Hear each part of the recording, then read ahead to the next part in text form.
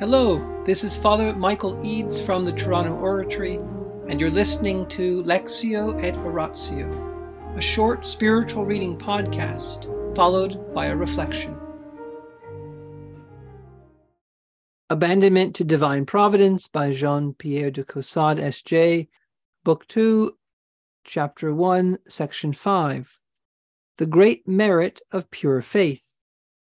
By the state of abandonment and of pure faith, the soul gains more merit than by the most eminent good works. Whatever we find extraordinary in the lives of the saints, such as revelations, visions, and interior locutions, is but a glimpse of that excellence of their state which is contained and hidden in the exercise of faith. Because faith possesses all this by knowing how to see and hear God in that which happens from moment to moment.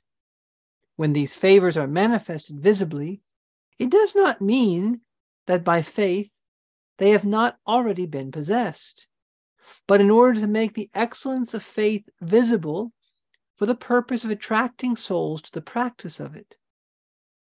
Just as the glory of Tabor and the miracles of Jesus Christ were not from any increase of his intrinsic excellence, but from the light which from time to time escaped from the dark cloud of his humanity, to make it an object of veneration and love to others. That which is wonderful in the saints is the constancy of their faith under every circumstance. Without this, there would be no sanctity. In the loving faith which makes them rejoice in God for everything, their sanctity has no need of any extraordinary manifestation.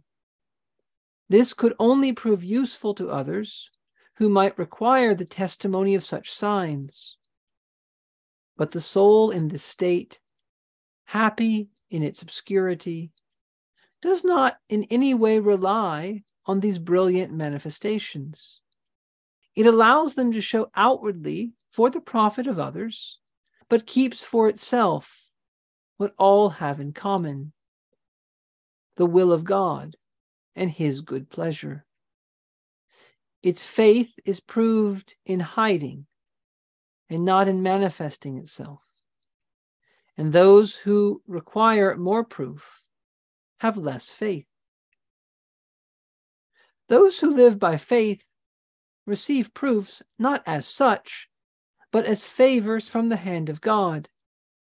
And in this sense, things that are extraordinary are not in contradiction to the state of pure faith. But there are many saints whom God sets up for the salvation of souls, and from whose faces he causes rays of glory to stream for the enlightenment of the most blind. Of such were the prophets and the apostles, and all those saints chosen by God to be set in the candlestick of the church. There will ever be such, as there ever have been.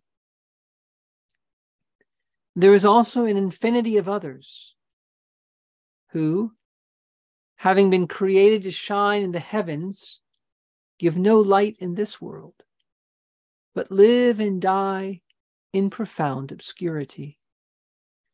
In the name of the Father, and of the Son, and of the Holy Spirit. Amen. Angels of God, our guardians dear, to whom God's love commits us here, ever this day be at our side, to light and guard, to rule and guide. Amen. Most Sacred Heart of Jesus, Teacher of teachers, have mercy on us.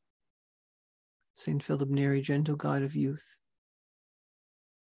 Child of Mary, vessel of the Holy Ghost, pray for us. In the name of the Father, and of the Son, and of the Holy Spirit. Amen. Have we ever wondered what the Feast of All Saints is all about? November the 1st. Well, Father de Caussade gives us a very interesting insight into what the Feast of All Saints is about. He describes two kinds of holy persons. There are the persons who live by faith, who do not count anything that God gives to them among visions or locutions or miracles as equal to the greatness of faith. But some of these holy persons are raised up by God like candles in a candlestick to give light to others. Why? Because God wants to draw people to the faith. He wants to manifest the excellence of faith in a visible way for the purpose of attracting souls to the practice of it. Let's say that again, quoting from Father Caussade, that God makes the excellence of faith visible for the purpose of attracting souls to the practice of it. Why do some saints do all these miracles? Why do some saints seem to be able to explain and teach and show forth the glory of God in some wonderful manifest way? Because God's trying to draw other people to the excellence of faith, to the practice of faith. And when they see this saint, when they see this preacher, when they see Mother Teresa, people say, ah, this is true.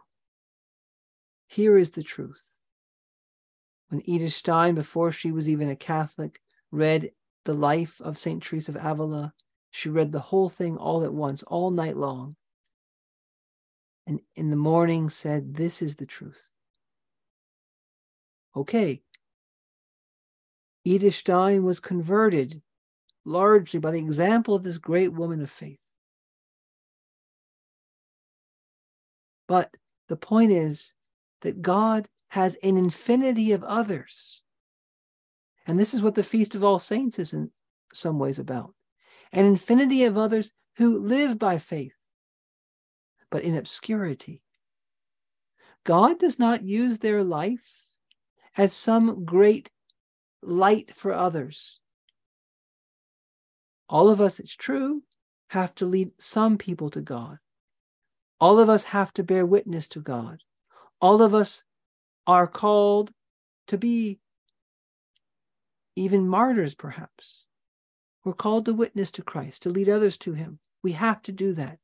We cannot be saved unless we follow the Lord's will in bringing him to others. But he's not asking most of us to do some remarkable, extraordinary, visible manifestation that will attract all these people. No, most of us are being reserved for heaven.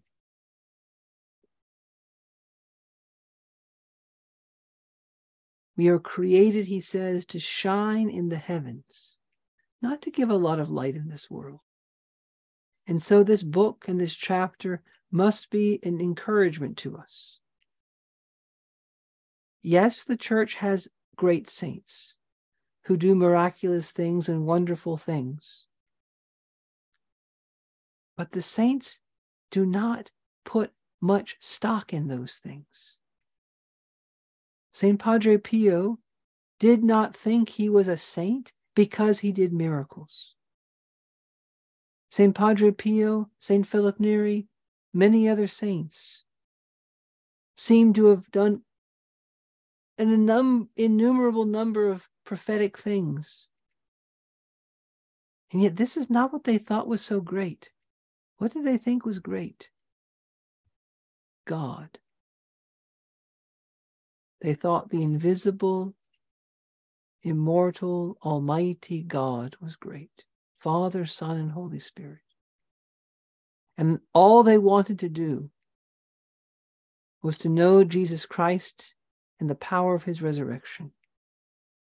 They wanted to live and die for God's glory. And if for God's glory they were to do miracles, so be it. But it's the state of pure faith. It's the state of doing everything for God, living in light of God's presence, conforming our life to the truth of God. This is what matters. And this is the way that's open to all of us. In the name of the Father, and the Son, and the Holy Spirit. Amen.